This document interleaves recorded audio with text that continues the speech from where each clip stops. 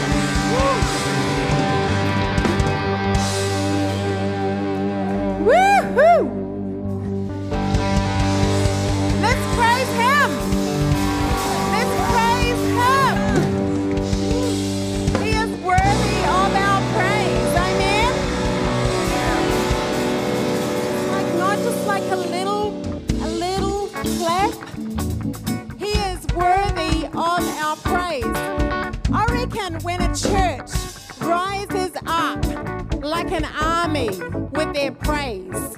Like, come on, I'm going to rise up.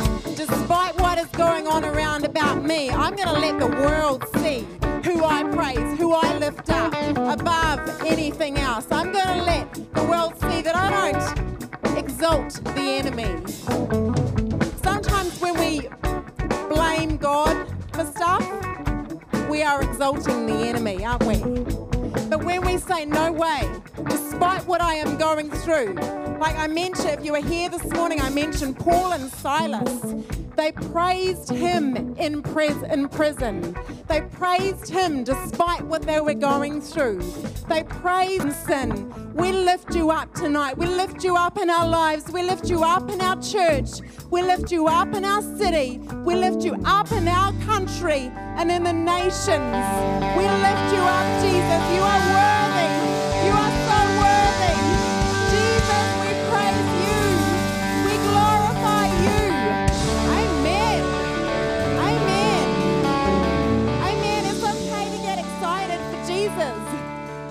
It's okay to get excited about Jesus. Not just about the rugby, but about Jesus. Do you know what? I really, really, really feel that God is actually wanting to say to us today to overflow with praise. I really believe prophetically that He is saying, come on, church, overflow with praise. Overflow with praise, because there is incredible power in overflowing with praise. Not only when we lift up the name of Jesus, but when we are overflowing our lives with praise, when we are encouraging people around about us. Maybe when someone around us at school or at work is putting someone else down, we say, no, I'm going to encourage that person. I'm going to overflow. My life is going to overflow with praise, because that is who my God is. I'm going to reflect Him. There is incredible power when the church rises up with praise. Amen? You really look like you don't believe it. Okay, oh, there's some smiles. Yay! Good, yes, I love smiles. I had a lot of straight faces at me then, like, no, I don't believe it. Good, keep smiles, keep smiling, keep smiling. It's okay to respond as well. Fantastic. Welcome to church. Are we in an attitude of praise? Awesome, awesome, fantastic. Well, welcome to church tonight. You may be seated. Praise is amazing. Beautiful. I pray that this week is going to be an amazing week for us as a church as we overflow into our city with praise. Ooh, maybe we're going to have some testimonies next week with what has taken place through our lives as we overflow for Him. How are you doing? Good. Back to school tomorrow? For some, university's already back, but school are going to have a great day tomorrow. Awesome. Has anyone had a celebration this past week? Birthdays? Anniversaries? Oh, she has two. Happy birthday, Tyra. Would you come and join me? Is there anyone else that is going to join? There must be someone else who's had a celebration. A birthday, a wedding anniversary. Oh, what about an A+, Vona? 2 A+, I hear. I reckon you deserve, was it 3? I reckon you deserve chocolate. Yeah, come on, come and join Tyra.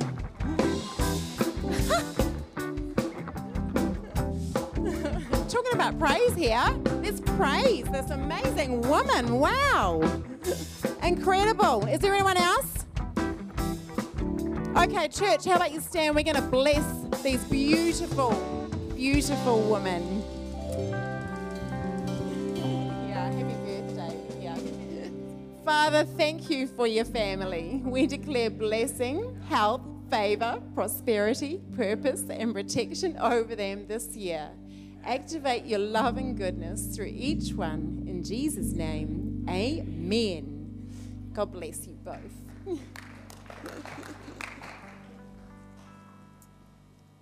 How about you give them a proper hand?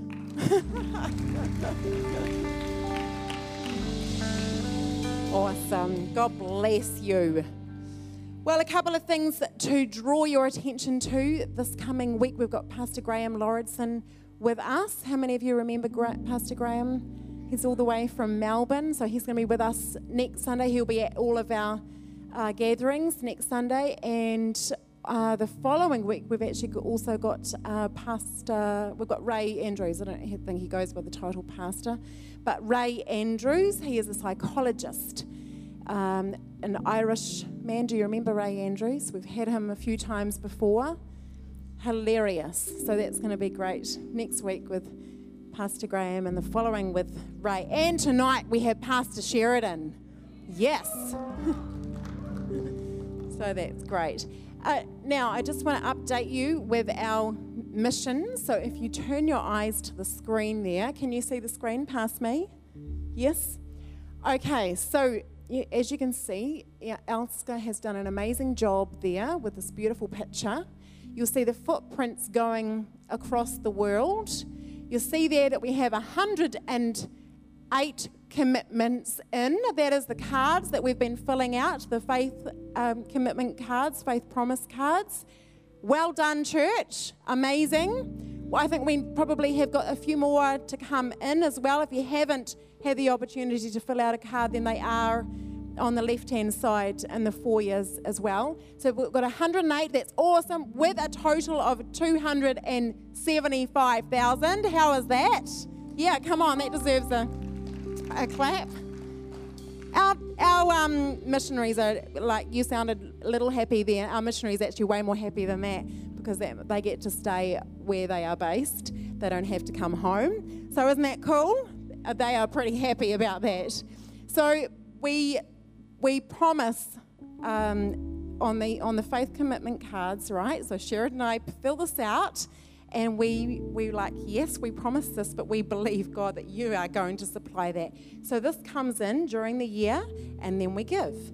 So far, you can see the footprints there, the ones that are filled in green. Each footprint represents 10,000 given. The one that is filled in is given. The ones that are not filled in is yet to come. So what we have there is around 36,000 has already come in. Isn't that cool? Yeah, fantastic. Already come in. So that is since May. We're only in July. So there is obviously more to come, but that is so cool. So we'll keep updating you with what is happening there. So thank you, God, for what you are doing with Global Missions. We are involved in Global Missions. If you haven't travelled over there, if you fill out a card and we pray, we are involved. We are involved. We're active with our missionaries. It's very, very exciting. So thank you, church, for your giving. It's awesome. Well, we're going to continue in our attitude of praise and worship. We're going to be on the front foot. A church rising in our praise and worship. Incredibly powerful. So how about we stand together, and the team are going to continue leading us. Thanks, team.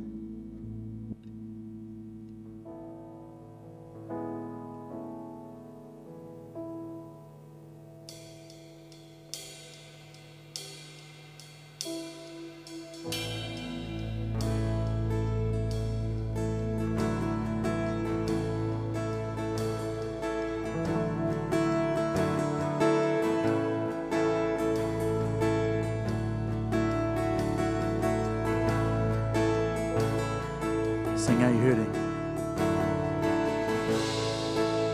And are you hurting and broken within, and overwhelmed by the weight of sin? And Jesus is calling.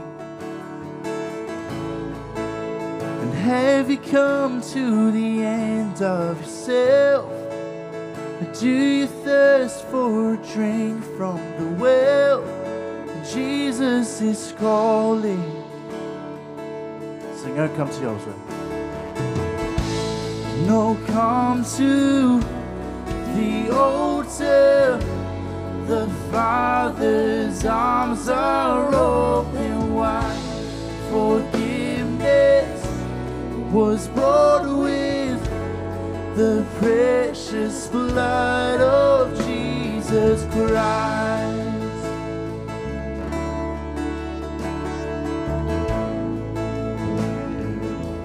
Leave behind. Leave behind your regrets and mistakes. Come today, there's no reason to wait, and Jesus is calling. Bring your sorrows and trade them for joy.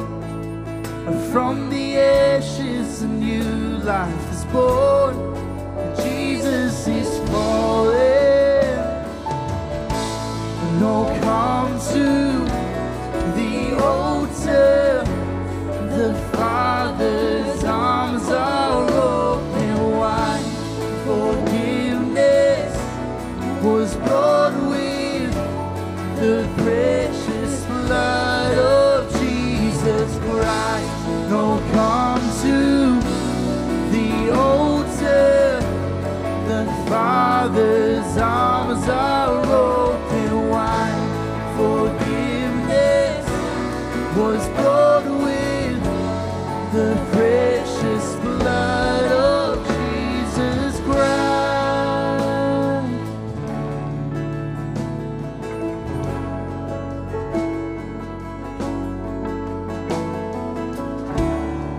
So know what to say.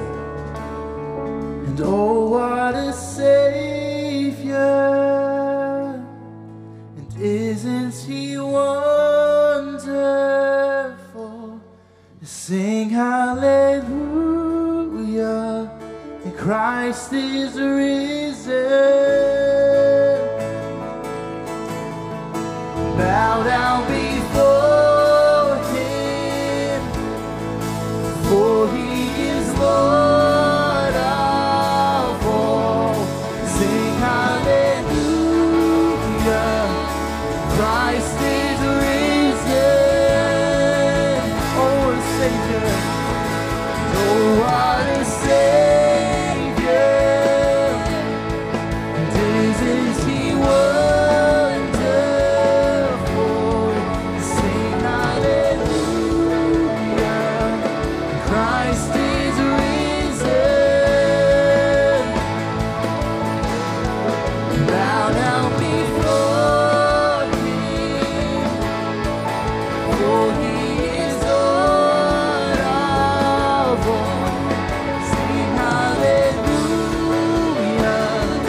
Christ is risen. Oh, come to the altar. No, come to the altar. The Father's arms are open wide. Forgiveness was bought with the precious blood of Jesus Christ. Oh, come to the altar. The Father's arms are open wide. Forgiveness was bought with the precious blood of Jesus Christ.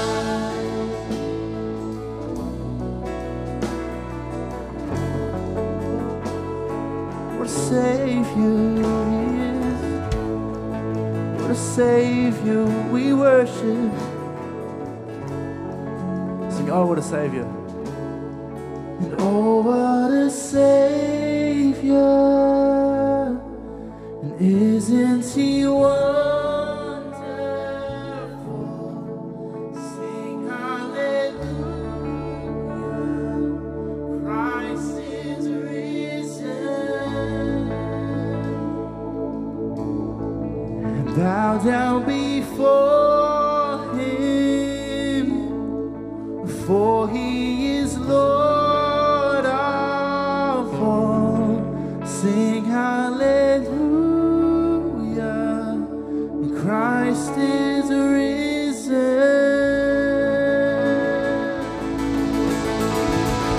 Christ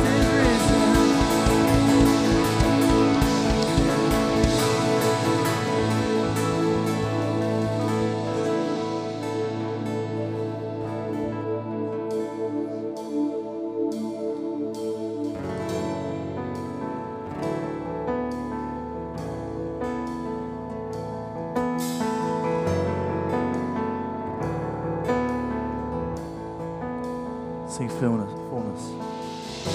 The fullness of eternal promise, stirring in your sons and daughters, and earth revealing heaven's wonders. The Spirit come, Spirit come. What you spoke is now unfolding, and all your children shall be holding. Dreams awakening in this moment.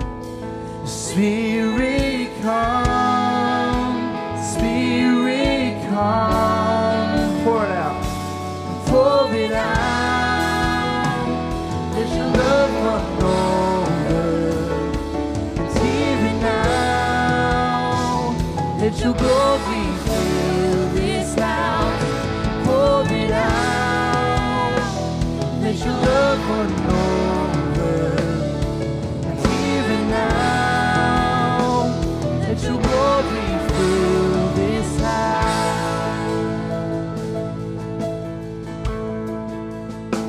Now the world awaits. Now the world awaits your presence, and this power is within us. We will rise to be your witness. Spirit come, Spirit come. Pour it out, pour it out. Let your love run over.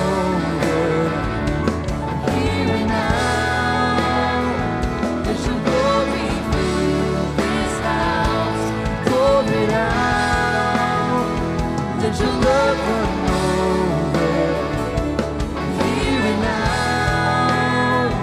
Let your glory fill this house. Tongues of fire, tongues of fire, testifying of the Son, one desire.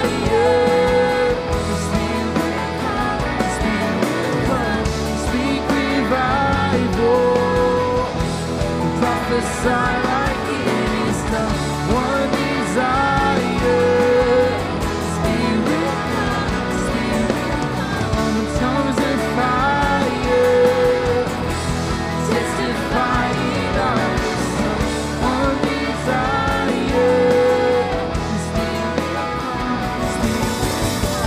Speak revival. Prophesy like it is done. One desire, Spirit.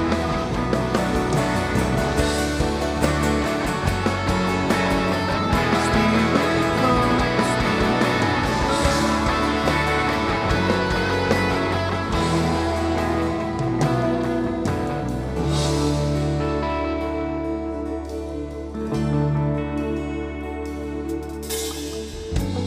let our hearts continue burning for our King is soon returning. Let us hold to this assurance. The Spirit come, Spirit come, Spirit come, Spirit come. Pour it out. Let your love run over. It's here and now. Let your glory fill this house. And pour it out. Let your love run over. Here and now. Let your glory fill this house. And pour it out. Let your love run over. Here and now, let your glory fill this house.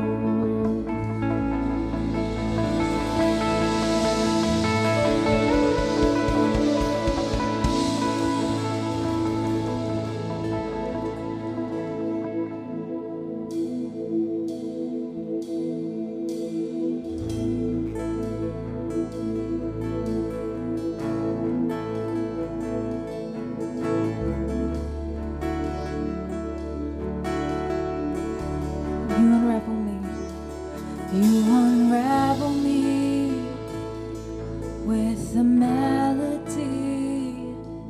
You surround me with a song of deliverance from my enemies, till all my fears are gone.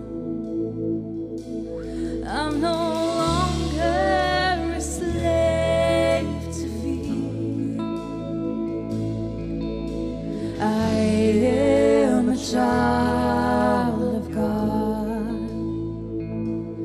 I'm no longer a slave to fear. I am a child of God.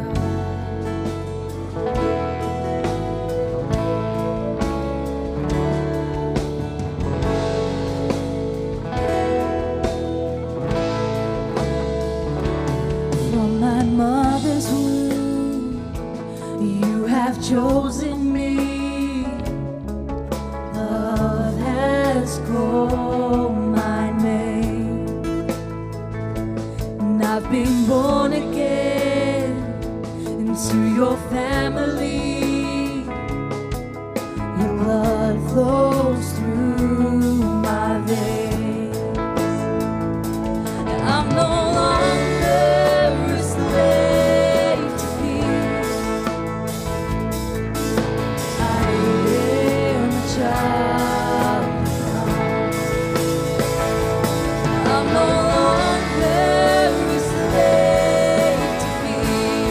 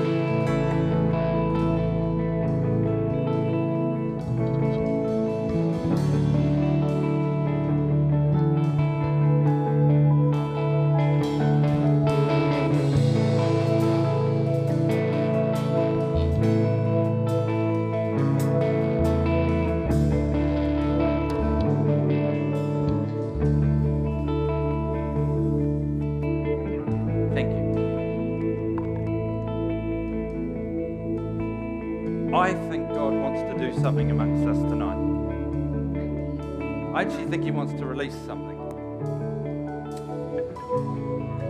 There's lots of promises, there's lots of talk, lots of prayer about revival coming to our nation. How many would love it if revival came to our nation? Yeah, most of us would. Most of us would. But revivals, if you look at revivals through history, revivals take place generally after the church is stirred up. Prayer and praise. And I've been thinking a lot about singing and worship over the last few weeks, and the whole thing about, I talked about it this morning a little bit, about the fact that music really connects with us emotionally. That's one of the beauties of music. It connects with our soul, you know. It grabs us emotionally, and we have these connection points with God because we're open to Him. Our heart's open, our mind, our imagination, our spirit is open to Him, and He can grip us in our emotions and do something. And it's like when we connect with God at that level, it's like bang, a PowerPoint happens, something happens in the spirit. He releases something, or something takes place, and we get to choose to go to that place. You know, we can turn off entirely, or we can push into that place, and we can open ourselves up to that place. That's why when you talk to people, particularly who've been Christians for a long time, they'll go, I love that old song that we used to sing. And it's not about the song, it's about, there was a connection. It might be an anointed song, but there's something about the connection with God that took place while they were singing that song. And so they go, I love that song, because they connect to the memory, they connect with the emotion of it straight away. That's why we're instructed to sing a new song to the Lord, because God wants us to have emotional connections with Him now, today, and tomorrow, not just in the past. So when we think of, wow, that was an incredible encounter with God, it was today, it was tomorrow, it was the next day. It wasn't 5 years ago when they sang the anointed song. It's about being open and connected and wanting to embrace God today. Worshipping's easy, because worshipping, essentially, we're kind of like sitting back in our lounge chair, feet up, just going, oh God, you are awesome. I'm soaking in your presence. You're fantastic.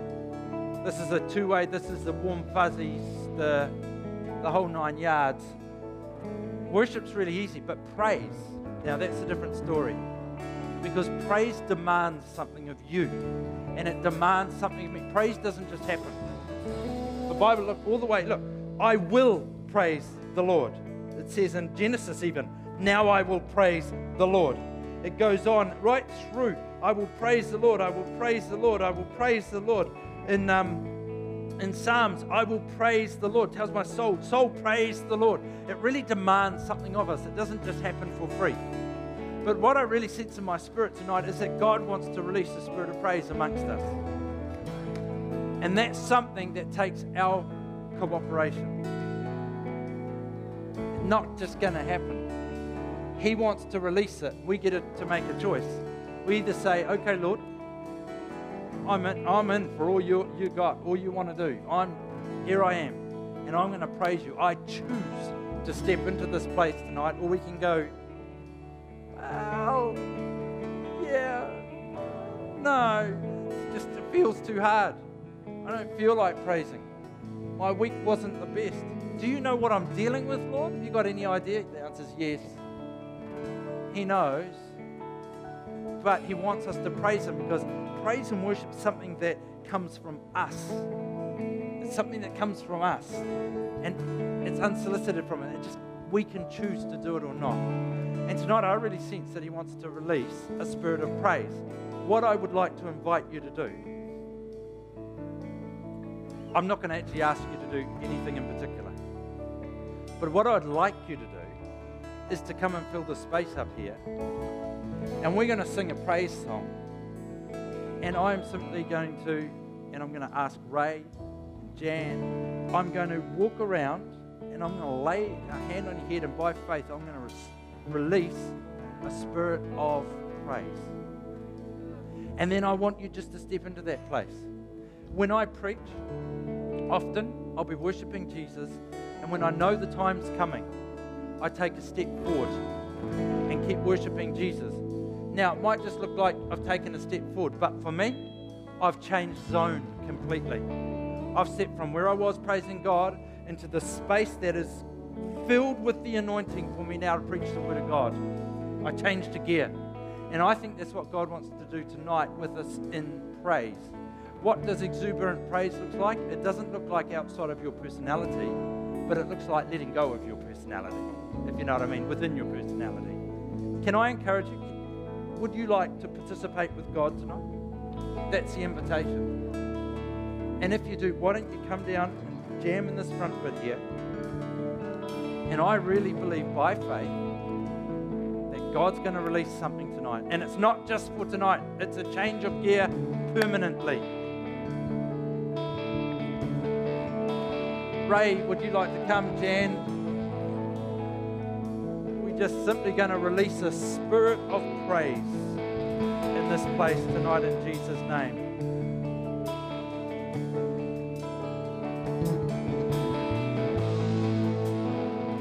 Come in, there's still room down the front here. Come on, pack in. It's great, I'll be able to stage dive on here.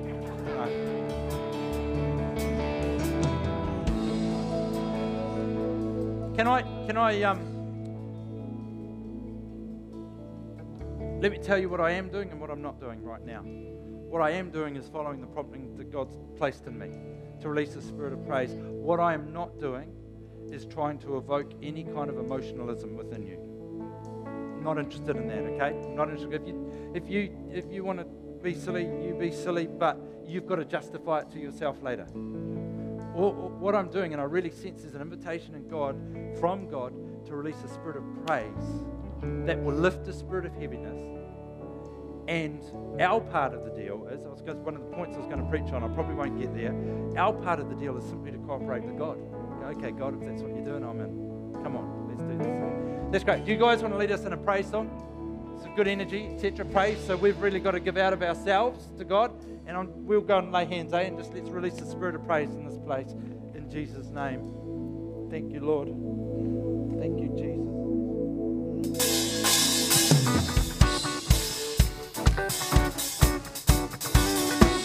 Take it to another level. You are God, and we lift you up. We keep singing, we keep praising, we won't stop. Giving all we got, you're worthy of your glory, Lord. There is no other, you are forever, Lord over all. There's nobody like you, no one beside you.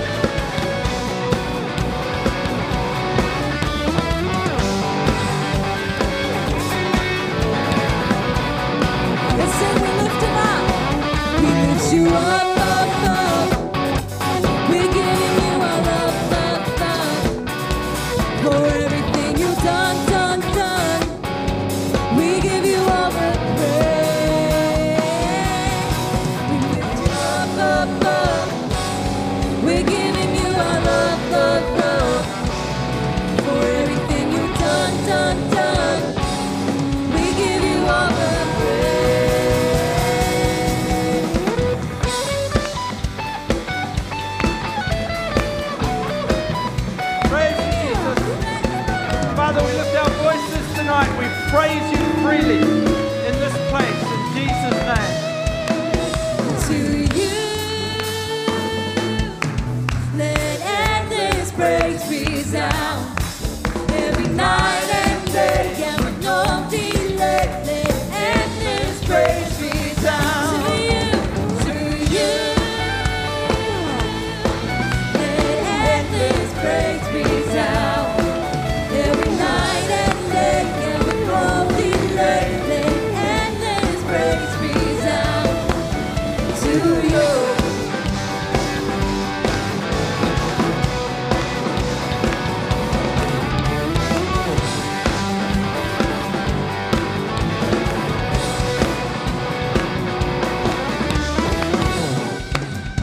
We praise you, Jesus.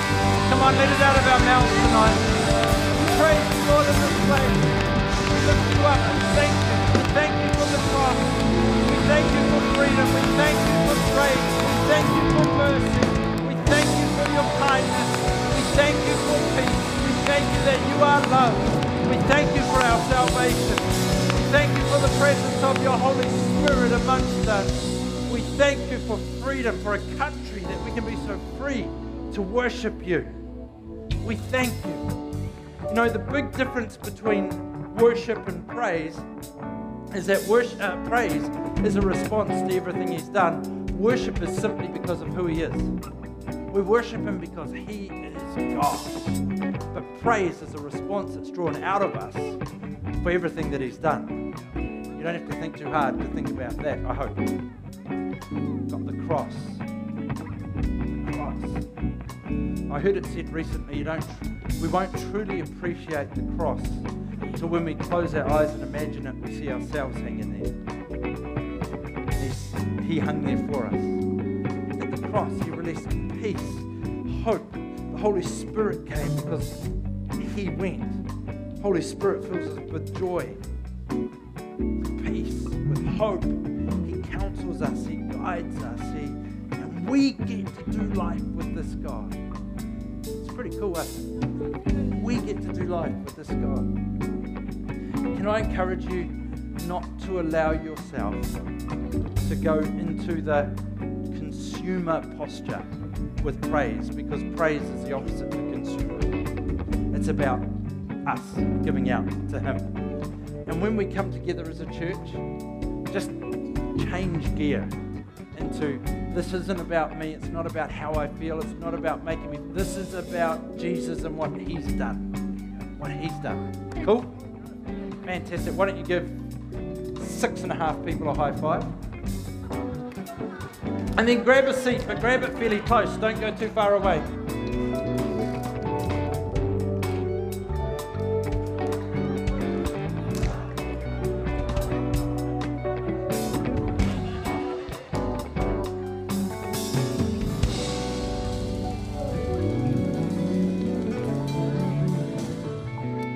Fantastic. Well, I want to continue encouraging us tonight from Stephen's life.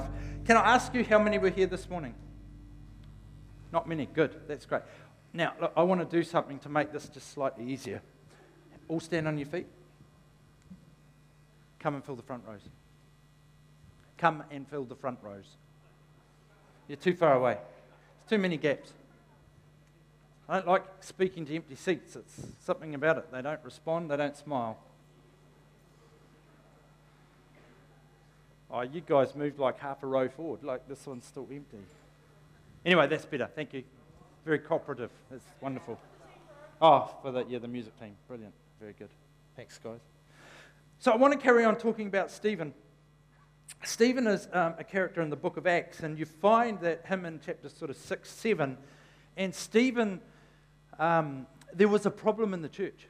And the problem in the church was that the widows weren't being looked after equally well. There was the Jewish widows and the Greek widows, and they weren't being looked after equally well. And the Greeks said, hey, our widows aren't being looked after well. We've got a problem with this. So the apostles said, we will fix the idea. We're 7 Greek men, Greek-speaking men. They got 7 of them. They made them leaders in the church and said, fantastic, you're empowered, fix the problem. We'll all live happily ever after. And we can get on with our job. Now, if you know anything about people, you know where there's more than two people, you don't live ever happily after. There's always some friction, isn't there? That's just the way it rolls with people. But they went on from there. It was great. But Stephen, it says, was a man full of power and grace. And he was a man that was known for performing wonderful miracles. And Stephen was obviously very bold in the things of the Spirit, and he really, really ticked some people off. He ticked them off so much that they pulled the same scam on him that they pulled on Jesus. See, Jesus they falsely accused. And they said, you did this, you did that, you did the other thing. It was a load of rubbish. They got liars in to confirm their lies. The leaders of the day, they did exactly the same with Stephen. They said, you've been blaspheming Moses in the temple, and you're saying all this stuff's going to happen. And so they got liars in to collaborate with them. Or corroborate. Which is the right word there? Collaborate or corroborate? Collaborate. Thank you. And I was quite good at English, but not that good. That word's got too many syllables. Now I'm lost. So, thank you, liars. They were liars, and they called them in to condemn him. And Stephen gets this opportunity presented to him. He gets an opportunity to respond to their accusations. And this is where we're going to join the story tonight. In Acts. Now, I'm trying something a little bit different. I'm going to look up the scriptures as we go, because I figure if I do that, it'll give you time to look them up too, because normally I've got them all here. But I really want you guys to engage with your Bibles. There is so much power in the Word of God that I think if I just read it to you, I'm actually robbing you of the blessing of engaging with it yourself. So maybe even, I don't know if you can get it on the screen. That would be good if you could. Anyway, so what I'm talking about tonight is steps to living a practical life, a purposed life, sorry. And can I just put this warning out there at the front, that living a biblical faith is not a balanced life. It's a radical life. It's not balanced. Now, I asked people this morning, if you can tell me anywhere in the Bible where it says we're to live a balanced life, not a radical life on fire for Jesus, let me know. And I did have one person know. They said, what about the Sabbath? Very good. Because the Sabbath brings balance, doesn't it, to our lives. On the seventh day, he told us to rest. But why did he tell us to rest? Let me tell you why. So we can live the other 6 days with passion. That's why. So, and the seventh too, exactly. So a faith life being sold out for Jesus is not really a balanced life. It's a life that you're going to be fired up. He never said anywhere, just go out there and be a bunch of wimps and, be half-hearted and just, if someone asks, don't answer their question. Look, I know, Jesus says to the generation of 2017, I want you to live in such a way that no one will be able to tell you believers. No. He did not say that, did he? Quite the opposite. Everything is like, come on. You died to self. That was what baptism was about when you're baptized. We died to self so that we could live for the purposes of the King. So, here we go. Just got to find the right verse.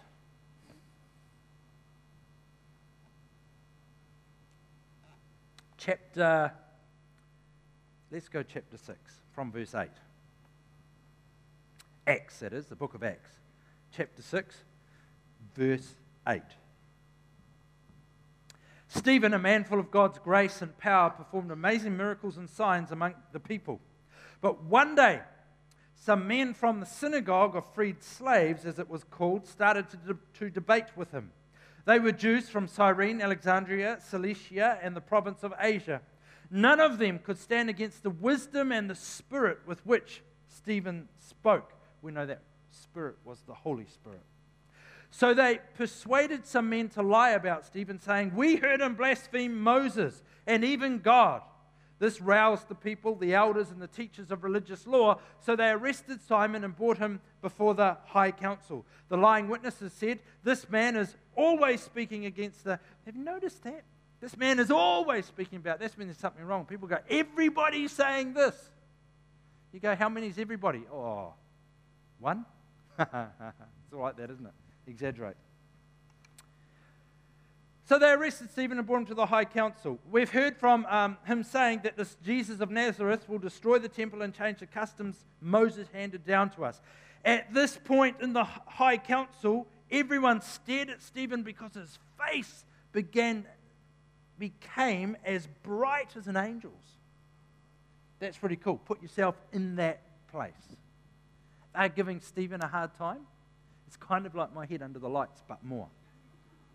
It's like they are giving Stephen a hard time, and all of a sudden he starts to glow like the face of an angel. I asked the question this morning. It's just a curious thought I have. What do you think the expression on his face would have been? Well, some would say, pictures would say peace, but I've got a feeling, it would glow like an angel. There's angels of judgment. There's different angels. I suspect that if he looked at you, his eyes would have really pierced your soul. The Spirit of God came on him in such a powerful way. I think his eyes would have cut through every bit of pretense that you may have had and exposed the heart, yet somehow with the love of God. Carrying on in verse 7, then the high priest asked Stephen, "Are these accusations true?" This was Stephen's reply. "Brothers and fathers, listen to me. Our glorious God appeared to our ancestor Abraham in Mesopotamia before he settled in Haran. God told him, 'Leave your native land and your relatives and come to the land that I will show you.' So Abraham left the land of the Chaldeans and lived in Haran until his father died. Then God brought him here to the land where you now live. But God gave him no inheritance here, not even 1 square foot of land. God did promise, however, that eventually the whole land would belong to Abraham and his descendants, even though he had no children. God also told him that his descendants would live in a foreign land and they would be oppressed as slaves for 400 years. But I will punish the nations that enslave them, God said, and in the end they will come out and they will worship me here in this place."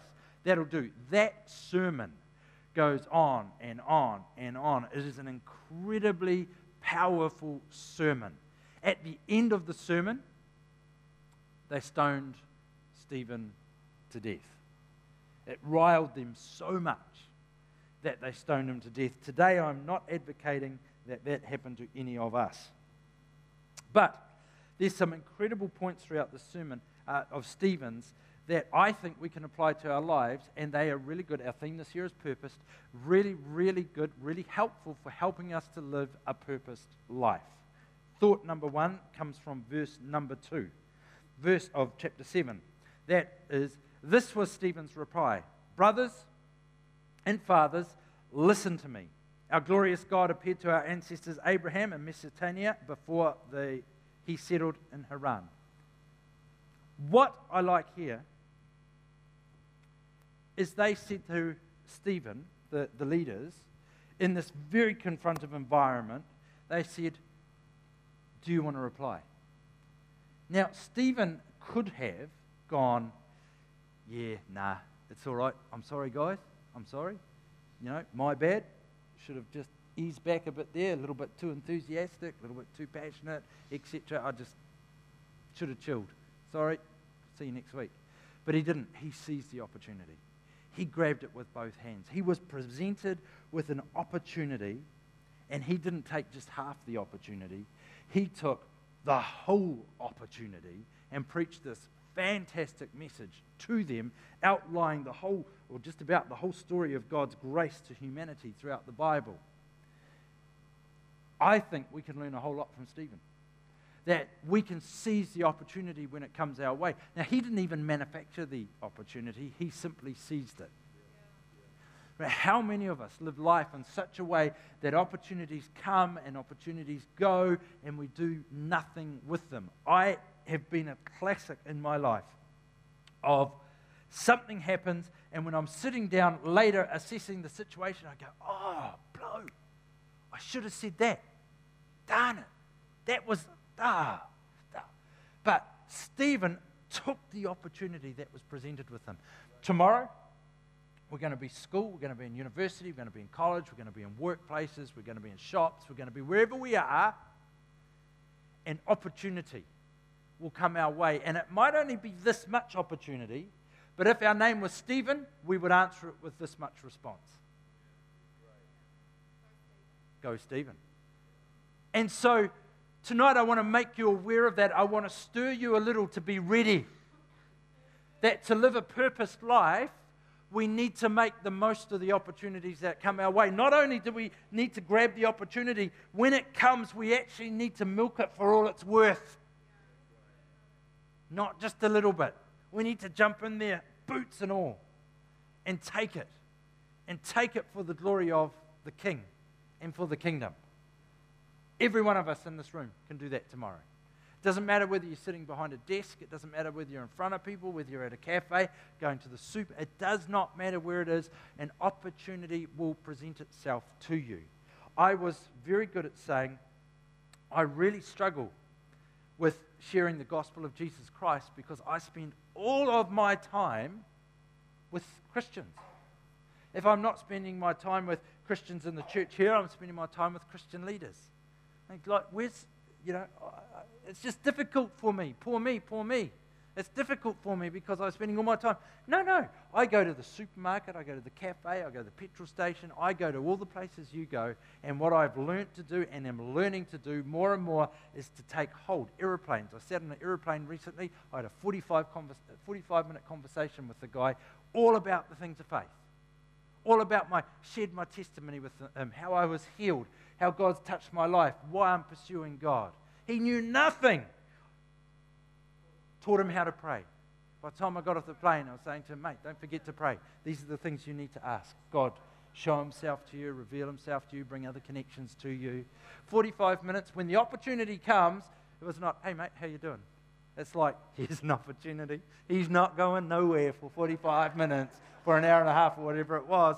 We're going to have a great conversation. And I mean, sometimes I just tell you to shut up, but he was good.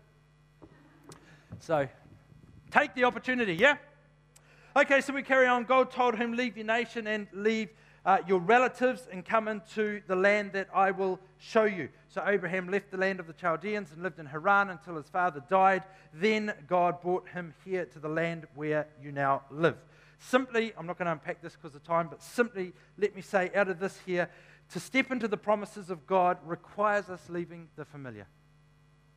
If you're going to pursue God into something new, you've got to leave the familiar behind. You cannot hold on to it. When God says go, go. If God says come on, we're going into something new. Okay, right, here we go. Go into the new. Don't get caught up. Don't get into the trap of holding the familiar. Because most likely what you're holding on to has become an idol in your life. And God doesn't like idols in his life above him. Nothing above him. The next one, verse 5. But God gave him no inheritance here, not even 1 square foot of land. God did promise, however, that eventually the whole land would belong to Abraham and his descendants, even though he had no children yet. Now, this particularly for young people in today's generation, I think is very, very important. I think it's very, very important. We live in a generation that when young people, most of you, leave home, you want to start out in life at the same level your parents were when you left home. Hey, it's true. Of course you do. I mean, if you've been brought up in a Ferrari sport car and that's your normal, why would you want to go and buy a Nissan Pulsar? Why would you? Why would you? But the reality is, your mum and dad's budget may have been able to afford the Ferrari, but your budget can't even afford the Pulsar. That's called life, people. That is how life works. That is where it is at. What I want to bring out of this is the work involved in God's call on our life often looks nothing like the fruit of the call of God on our lives. But you've got to do the work to get the fruit. You've got to do it. You cannot just go from here there to there without doing, not in the kingdom anyway. You've got to do the work to get the fruit. If you want to cook a roast dinner, today's generation just want to pull the label off it, put it in the microwave or whatever, and hey, presto, roast dinner. But someone had to turn the dirt, probably not with a shovel, with a big machine, but anyway, someone had to turn the dirt, someone had to plant the plants, the seeds, thank you, that grew into plants. Someone had to harvest the plants. Someone had to prepare the plants. Someone had to chop the plants all up, put them in the roasting dish, and put them in an oven that someone else had made to cook the vegetables. And we haven't even got to the meat yet, the important part. That's just the veggies. Yet, we don't think like that as a generation. But in the kingdom of God, the work of your call generally looks very different to the fruit of your call. Go on the journey with God. God gave him no inheritance here, not even 1 square foot of land, but he did promise, however, that eventually the whole land would belong to Abraham and his descendants. He had no descendants. So he's got this promise here of the ready cooked or the full cooked roast dinner, all the trimmings, the crackling on the pork, the whole yards. And over here, he's going, but I haven't even got a seed to plant. But God takes him on a journey to do the work. And as he does the work, as he goes on the journey, the fruit comes. We've got to apply that to our lives. In this instant world, that is a little bit difficult. But we can all do that. Right, moving on. Last one for tonight. Verse 6. God also told him that his descendants would live in a foreign land where they would be oppressed as slaves for 400 years. Abraham knew what it was to approach life with a long view. He had no descendants. He had a promise, yet God was talking to him about the fact that his descendants were going to be held in captive for 400 years. Abraham had learnt what it was to live with a multi-generational view. And that's something we need to do. To truly live a purposed life, we need to learn to live with a multi-generational view. In 2 Kings chapter 20 and verse 19, we read of King Hezekiah, and his approach was the polar opposite to Abraham's approach. King Hezekiah, this is what it says about him. Then Hezekiah, this is 2 Kings chapter 20 verse 19, says, Then Hezekiah said to Isaiah, This message you have given me from the Lord is good. But the message wasn't good. Because if you read it in context, the message was that he was about to he was in the future going to take all the people, including his sons, into captivity. The message wasn't good at all. It was disastrous for the nation. It was disastrous for his own family. Yet Hezekiah goes, This message you have given me is good. For the king was thinking, At least there will be peace and security in my lifetime. I reckon this is how Kiwis think. The average Kiwi, the average, off-the-shelf Kiwi, I think this is how we think. I think this is how we vote. We've got an election coming up in 3 months. Is it 3 months? It's about that. A couple of months. Oh, it's only 2 months. We've got an election coming up. This is how Kiwis think. Well, as long as it's okay for me, as long as my life is comfortable, as long as I'm going to be okay, that's why they go, we will give you a tax cut, $10. $10. People, you get an extra $10 in your wallet. Woohoo, yippee, yay, fantastic. I'll vote for you. Because people think about themselves. That this is about me, it's about my comfort, it's about how it feels, it's about how it looks for me. All I've got to do is I've just got to make the 67, I think it'll be, by the time I get there, so that I can collect my super. And then it'll all be okay. But what about for the younger? I don't care about the younger generations as long as I get there. I was watching TV, and it was a story about fishing. And I like fishing. And it was talking about the commercial fishermen in the 70s absolutely pillaged the sea. They did. They just hauled fish out of the sea like there was no tomorrow until the fish stocks around our country were so devastated that it's taken 30-odd years, nearly 50 years, for it to recover. The way that they've helped the fish stocks recover is they've put this thing in called a quota system. But what the quota system is all about is saying, we want to make sure that there's fish for you, for your generation, and the generations to come. And this is how Abraham thought. He thought about him, the next generations, and the generations to come. And I think to live a truly purposed life in God, we need to learn to think about ourselves and the generations to come. I need to be thinking about myself, my children, their children, who don't even exist, and their children's children. That's what I need. It's how I need to be teaching myself to think. And I've been thinking about this a lot lately. I think it's actually really important. And I'm not sure whether it's because we're a young country, but we don't really think like this as Kiwis. But I'm asking the question, what do I need to do now so life will be better for them then? And I'm thinking about my sons, and I'm thinking about their kids, and I'm thinking about their kids' kids, and beyond. What decisions can I make now that's going to make life better for them then? Because this is the way Abraham thought. This is a biblical way of thinking. So I'm thinking in terms of spiritual heritage. What am I putting in place now? What am I trying to invest in my family now that's going to have a spiritual legacy, leave a spiritual legacy for generations to come? I'm thinking about family. What family value, what family heritage am Jan and I trying to create now that is going to still be sowing fruit in generations to come? I'm thinking about financially. What decisions can I make financially now that are actually going to be good for my kids, their kids, and their kids in the future? What can I do now?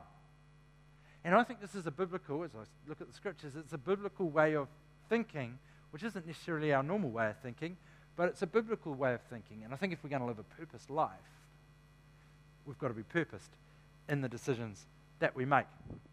Right, that's plenty. I think that's enough points for tonight, isn't it? Don't say yes. Let me remind you what we just talked about. So we just talked about to truly live a purposed life requires a long view. We talked about the fact that when you get the opportunity, take the opportunity that's presented to you, create it if you have to. We talked about the fact that to step into the promises of God requires us leaving the familiar. And we also talked about the fact that often the working out of God's promise in our life looks nothing like the fruit of the promise. I pray that's helpful. I love this because Stephen is, I've got another, what do we do? 4 there. So I've got 12 points and I'm only halfway through a sermon, but we haven't got time for that tonight. I love the fact that Stephen's absolutely preaching his heart out here. The situation's getting worse and worse. In fact, it's turning really, really pear-shaped. He is about to die. There's no coming back from where he's going, which he's probably pleased about because he's going up. But, you know, it's turning, in the natural, it's turning really, really pear-shaped. But the seed I'd like to leave you with tonight is that despite what's happening in the natural, something different is happening in God's economy. Something different is happening in the kingdom's economy. This is starting to go really, really pear-shaped for Stephen, but in God's economy, the truth has been revealed. In God's economy, a legacy has been established that'll last forever. In God's economy, there is a young man in the crowd called Saul who is on a journey with God. In God's economy, the gospel's been presented in an accurate way and been preserved for us today. In God's kingdom economy, He is always working behind the scenes. When sometimes it seems darkest, He's probably working most. When it seems like He's not, sometimes that's when He's working most. When you go to bed tonight and lie your head on the pillow, God is at work. He doesn't stop. In His economy, things look different. So can I ask you a couple of questions to finish? Muses, if you want to come, would be great. First one is, where is God at work in your world? Where's God at work in your world that perhaps you're not seeing him? Because he's working. Behind the scenes, he's doing something. You may be given the speech of your life, the sermon of your life. Well, your life is a sermon. And it might be going pear-shaped, or it might be going really, really good, but God is working behind the scenes. Where is God working in your world that you've not recognized that he's working? And where is God waiting for you to make the next move? You see, if you think about the gospel, the good news of Jesus Christ, Jesus has done everything. He came as requested. He went to a cross as requested by the Father. The weight of the world's sin, wrongdoing, was heaped upon him. He was resurrected from dead 3 days later. He's now residing at the right hand of the Father. Jesus did everything that he had to do to restore our relationship with God that was severed in the book of Genesis. He now waits for our move. The Bible tells us, if we believe in our heart that he was risen from the dead, that he died, was raised from the dead, and confess with our mouth that he is the Messiah, we will be saved. See, that's our move. He's done everything else. But that's our move. He can't do that move for us. Now, as we go through life, different circumstances, he'll orchestrate different things from time to time, but he then waits for our move, our response of faith, our response to him. What's faith look like? Faith can look like many different things. It can look like an action. It can look like waiting. It can look like something practical. It can look like all sorts of things.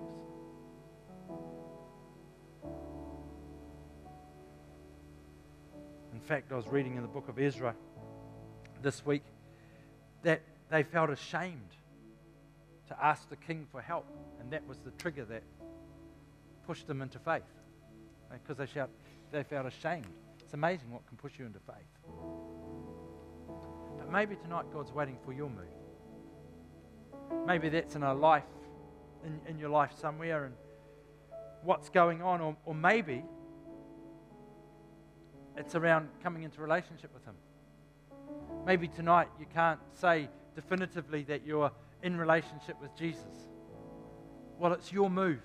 He's done everything. It's now your move. And tonight I'd like to invite you to make that decision, to make that choice, to say, okay, Jesus, tonight I'm going to step into relationship with you because you have done it all.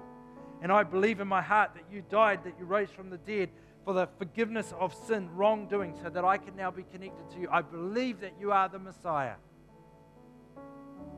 And I want to be connected to you. I want to be in relationship with you. You may have never made that decision ever. Or you may have, for whatever reason, you've kind of backed away from it. And tonight maybe you're saying, I've got to renew that. I need to step back up to the plate because it's my move. It's my move. Can I ask you just to bow your heads for a moment?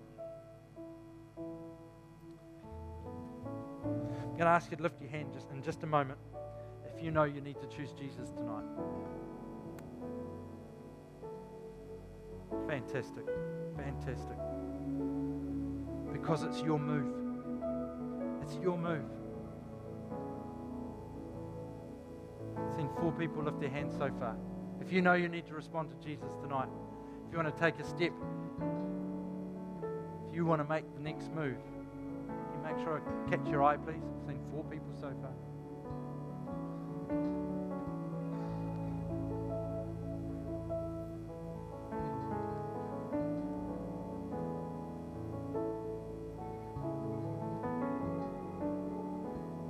Just going to wait a couple more seconds.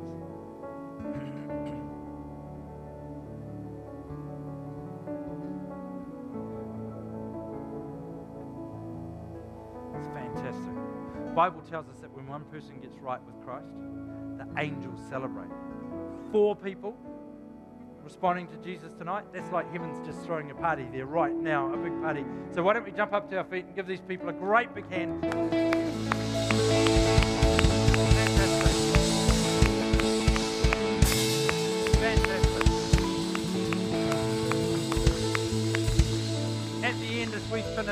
someone doesn't come and see you and you just lifted your hand, can you please come and see me? I'd love to congratulate you and pray with you. Let me finish with this question. How are you going and living a purpose life? How are you doing in that? And how can you improve? Where can you improve? What could you do this week that you never did last week that will help you live a life that's more purposed this week? And when I say purposed, I'm saying purpose in the direction of the kingdom. Matthew 6:33, seek first the kingdom of God, live righteously, and everything else will get sorted out. That's the promise of God. Seek first His kingdom. So what are we doing to live purposed in that direction this week? And what's one thing we can do to improve? Father, I thank you for your church, and wherever we are this week, whatever we're doing, Father, I pray that we would be like Jesus, that we would be purposed in our life, that we would take the opportunities that are presented to us. Father, that we'd do the work that you've placed in front of us, no matter what it looks like. That we would do the work with a grateful heart, and we would do it faithfully before you with a grateful heart. Father, give us the courage to let go of the familiar if you're asking us to move forward. And that does take courage, Lord. I ask that you would make that clear. And Father, tonight, anything that I ask that you'd also help us to think generationally, that we'd think far wider than just ourselves, but we'd think about the future as we apply ourselves to the things that you have asked us to do. And Father, tonight too, I ask that as these seeds have been scattered, that the seeds that don't need to take root in people's life tonight would simply drop to the ground and they'll never think about them again. But the seeds that you've destined to be planted tonight would become well-rooted, would grow into strong plants that would produce great fruit.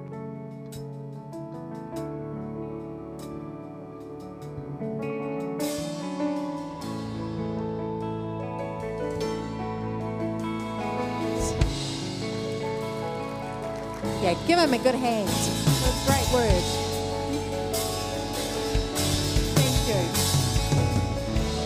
For some reason, I'm feeling like a roast dinner. Pork crackling. Eggs on toast is not going to cut it. No, it's great. Fantastic. Some great thoughts to take into our week with us. Young adults and youth, is anything happening tonight after the gathering? It is holiday time. It is go to sleep, have a cup of tea, you know. Make your parents a roast dinner. I like that one. Young adults are at our Ashley's, is that right? I hope that's right. Yeah, it's out there now. Okay, give us a wave, Ashley. Young adults, if you're a young adult, go see Ashley. She will give you her address and you need to take a plate. Is that right?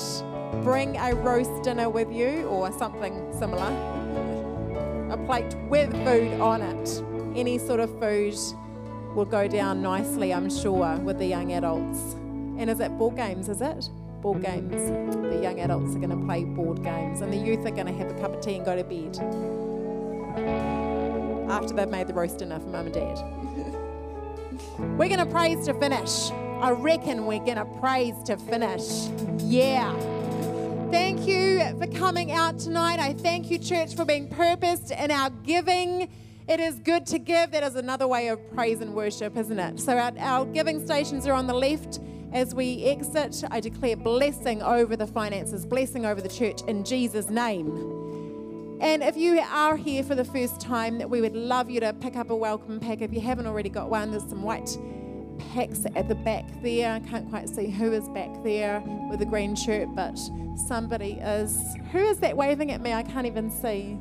James! Yeah, sorry. Goodness me, maybe I need to get glasses, James? Thank you, James.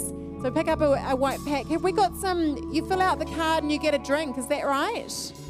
Yeah, if you fill out the card inside, we'll get in touch with you during the week and we've got a drink to give to you in return. No roast dinner, but we'll give you a drink. Fantastic. Well, let's praise to finish. Have a great night.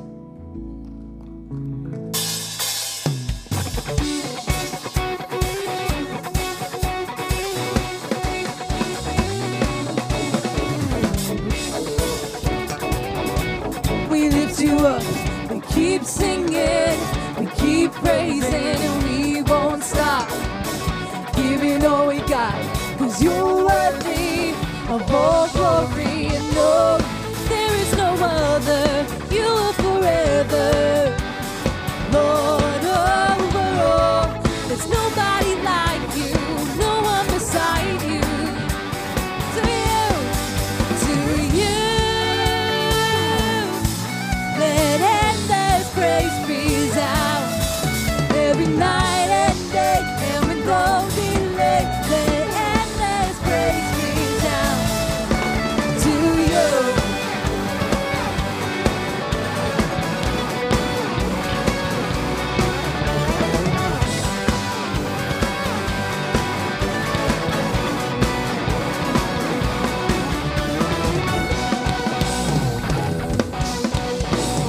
Boundless love, light before the sun, your glory, eternal, never stop. Giving all you got, creation, keep singing.